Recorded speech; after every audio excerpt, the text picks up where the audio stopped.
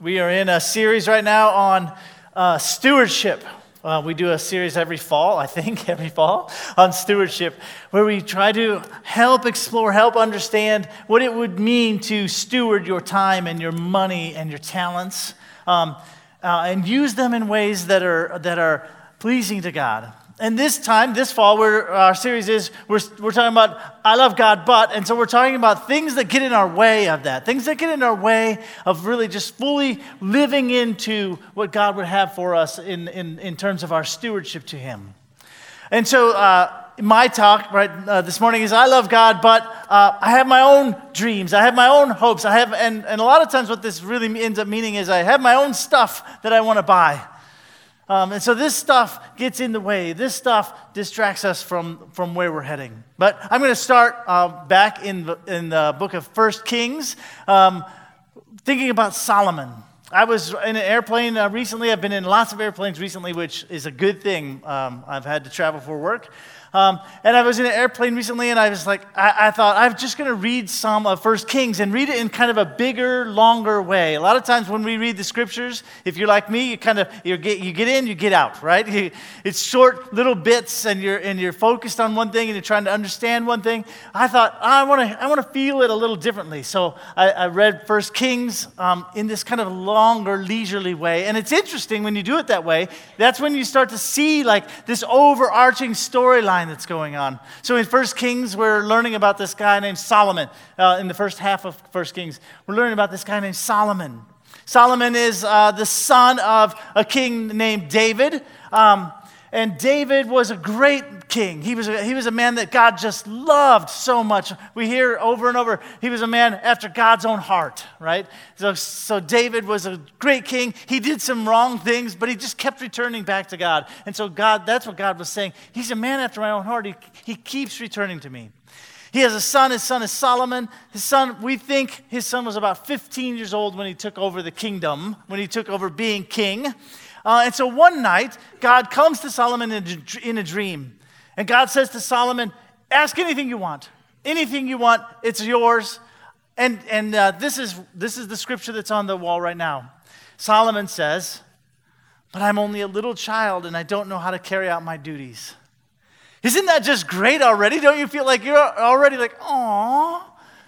Right? It's so sad and poignant. He said, I'm just a little kid. I have no idea what I'm doing. And you've asked me to rule this whole huge, huge country full of people, right?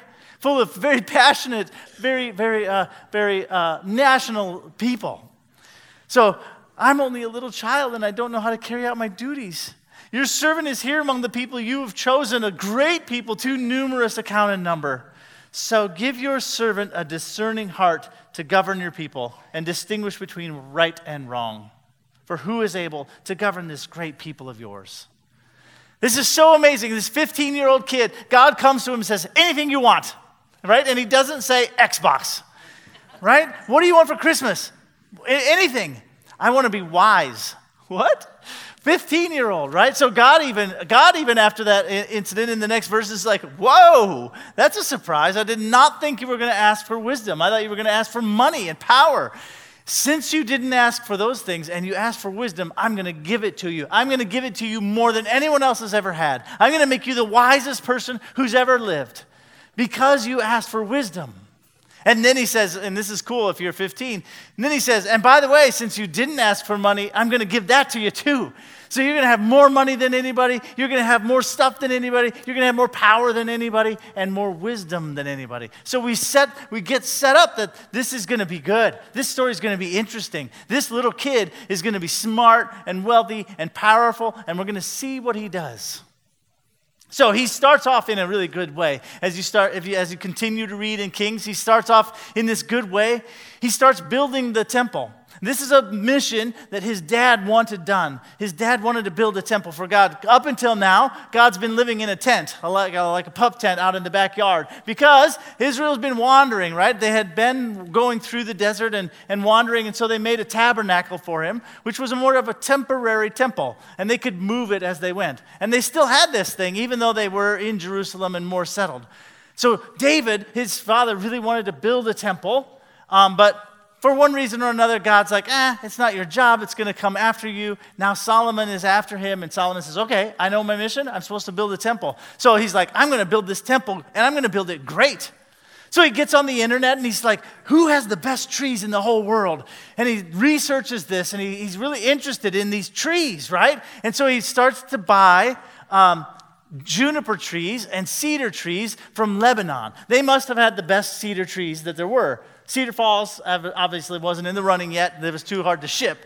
But he gets his cedar trees from Lebanon. So he makes this deal with the king, and he says, just start cutting them down and start shipping them to me. All the cedar trees you can do, just start shipping them to me. In fact, I'll send you people over there who will help you gather them and bring them to us.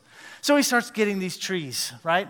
Then we see he also wants to find the best stone. So he finds these great stone cutters, and he finds this great quarry, and these guys start cutting this amazing, massive amounts of stone.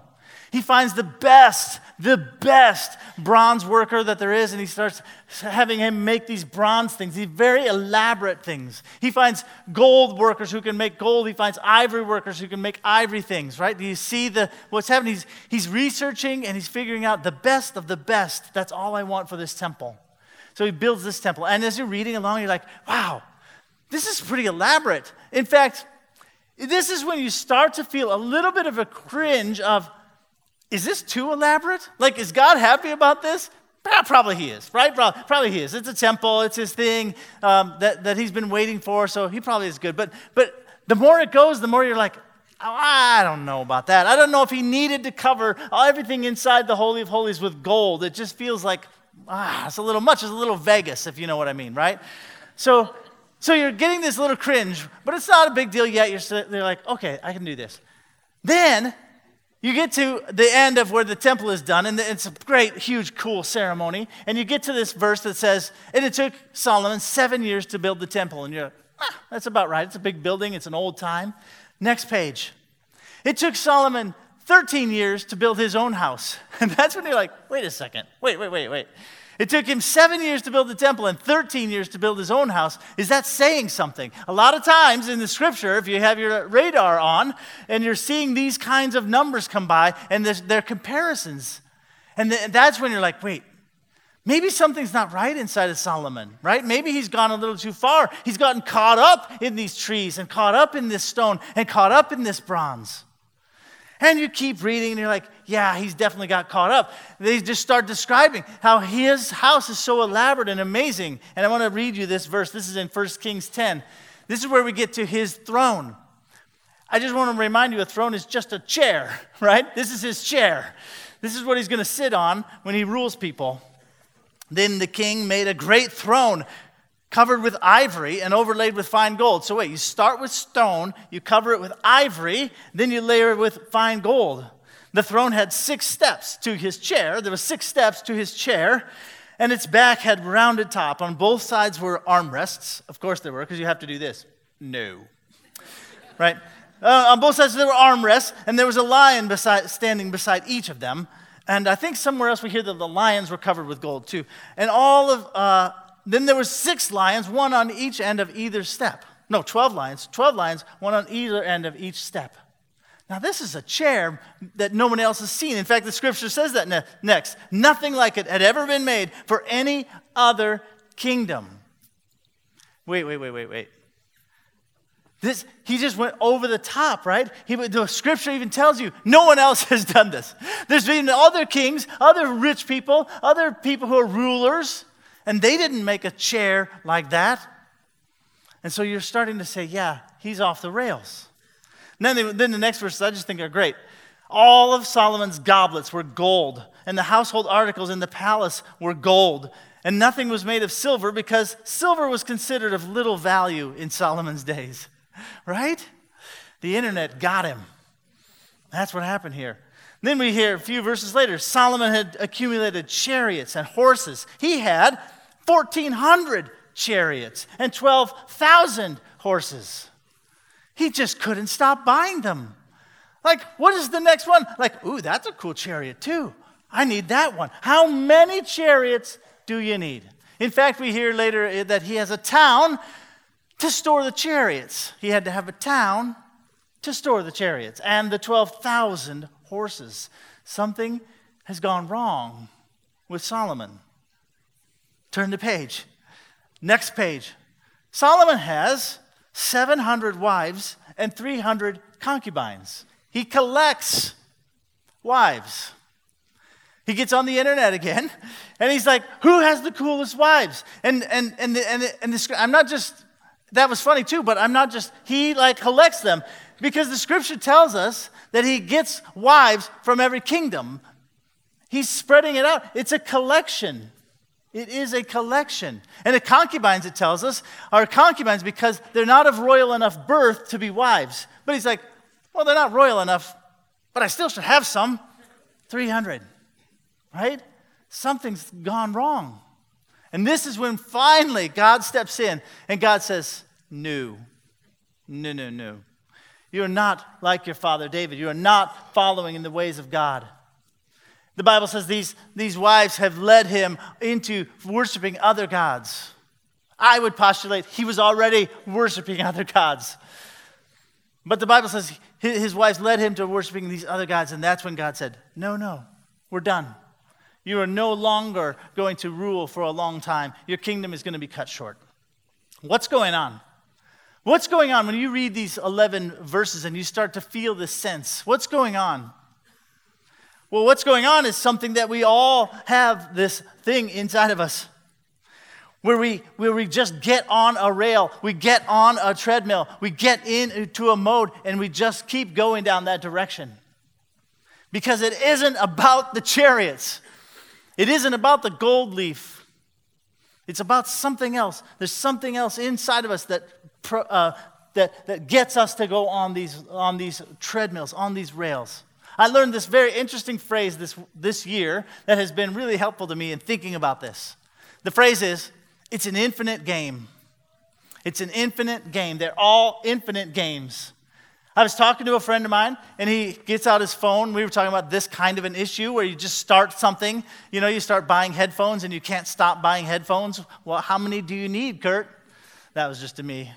A lot, it turns out. I need a lot, right? But we were talking about these kinds of things, and he gets out his phone, and he says, look at this. I have this game on my phone, and it's an investing game.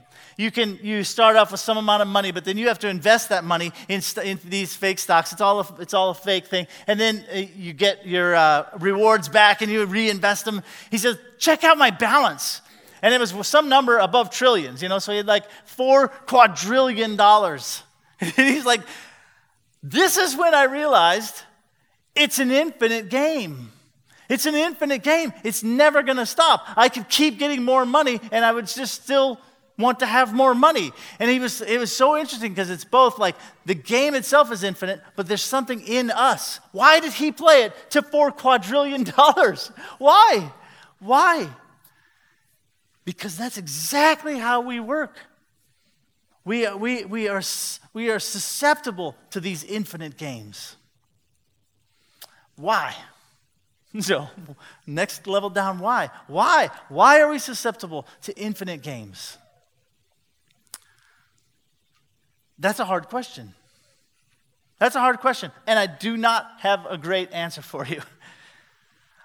But what I can tell you, I can point you at three things.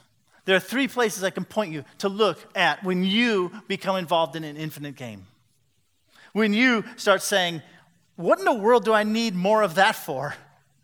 Don't I have enough, longer burger baskets? Don't I have enough shoes? Don't I have enough headphones? Bicycles? Oh my, I can't stop. I can point you at three things to look at when you're involved like that. First one, distraction. Distraction. This turns out to be a super powerful force. The more I read about it, the more I'm like, wow, this is really deep in us. We need to distract ourselves from ourselves. This guy I love to read, Pascal, he said this. He said, I think that the sole cause of a man's unhappiness is. Now this is amazing. When this guy says this, you perk up your ears. Pascal was in the 1600s. He was a philosopher, incredibly smart guy. His writing is amazing. And I get to this thing, the sole cause of a man's unhappiness is. What do you think? What do you think his answer is going to, what do you think the next thing he's going to say is? This incredibly smart guy. The sole cause of a man's unhappiness is, next slide, that he cannot stay alone in his room. What? That he does not know how to stay alone in his room. Seriously, the more you think about that, the deeper it's going to get. If you are, many of you have already I have no idea what you're talking about. But if you think about this, the more you think about this, the deeper it's going to get. We have got to, there's something inside of us that makes us have to distract ourselves from ourselves. Pascal goes on and talks a lot about this. He talks about how we know we're going to die. We know that's out there. And we just don't want to face it. We don't want to think about it.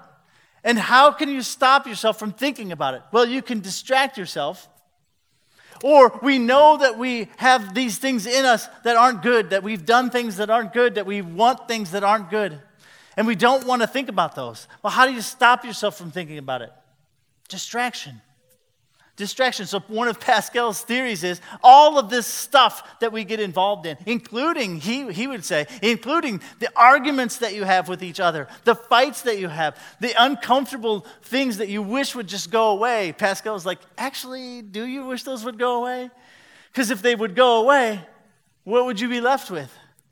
You. You'd be left with you, and you can't handle it. So you distract yourself. You distract yourself with wars. You distract yourself with fights. You distract yourself with buying things. You distract yourself with internet research about cedar trees. In fact, this is an interesting tying it back to Solomon. One of the things that Pascal said, he said, let's just imagine a king. A king should be the happiest person there is. A king should just be satisfied. A king should be able to sit on that 6-step throne with his arms on his chair and just like, I am really great. And my life is great too. But Pascal says, think about it. It's not how it works. Let us leave a king alone to reflect on himself, quite at leisure, without any gratification of his senses, without any care in his mind, without society, and we'll see that that king, without a diversion, is a man full of wretchedness. And that's why, he said, they always have people surrounding them, trying to distract them at every moment. They never have any time. So, one of the reasons that you continue to be on these treadmills, continue to have these hopes and dreams, these things that you're wanting, these things that you're chasing, is because you're distracting yourself. You're distracting yourself from thinking about yourself. My wife and I, just to tell you how we use this all the time, my wife and I will say, I know I'm looking for a distraction. I just know I'm looking for a distraction. When Kara looks over, Kara's my wife, when Kara looks over and I was shopping for shoes again last night, like, yeah, I know. Okay, number 1 is distraction. Number 2, another reason that you're doing these things is because you have a lack of vision. You have a lack of vision. And what I mean by that is you're not seeing far enough. You're not seeing big enough.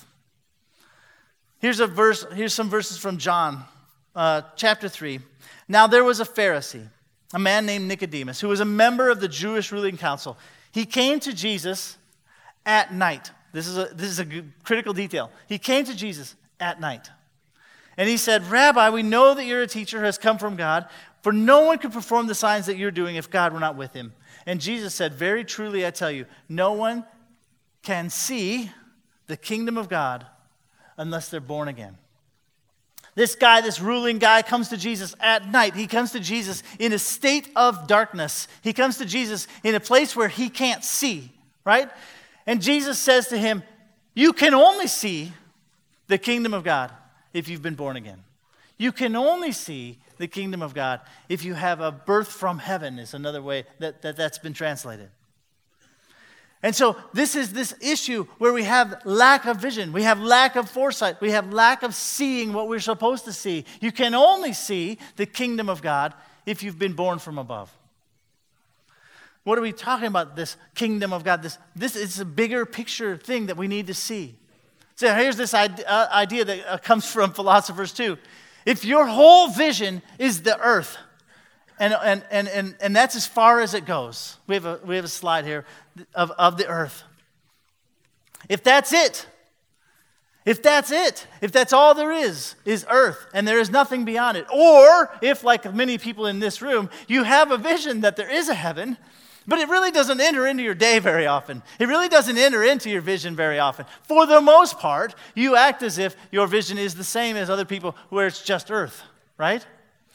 If that's your scope, if that's your scale, then let me just tell you something. Those shoes are really important. Those dreams are really important. Those things that you want are really important. You should do them. You should go for it. You should follow the culture who says, you only live once, do it. Because if that's all you have, then make it work, right? Make it happen. This same guy, Pascal, said, it affects our whole life. It affects our whole life to know whether our soul is mortal or immortal. He's saying the same thing. It affects everything about you to whether or not you're looking just at tomorrow, just at next week, just at your life, or whether your vision is bigger than that, right? If your vision is this, if your vision is earth is tiny, all this stuff is small. This is a wisp. This is a mist. This is a breath. This is a flower that's going to die. If that's your vision, which is all things the Bible tells you, if that's your vision, then these things are small. Then these dreams are tiny.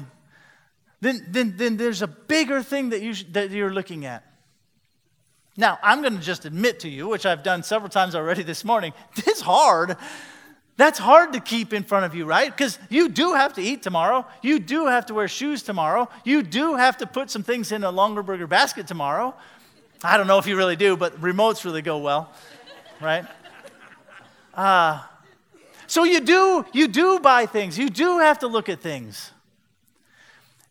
But it's this matter of vision. If your vision is big enough, you can keep those things in a better perspective. So number 2 reason that you're on these sort of treadmills is because you just don't have a big enough vision. And number 3, this one's going to sound pretty trite, but it's just habits.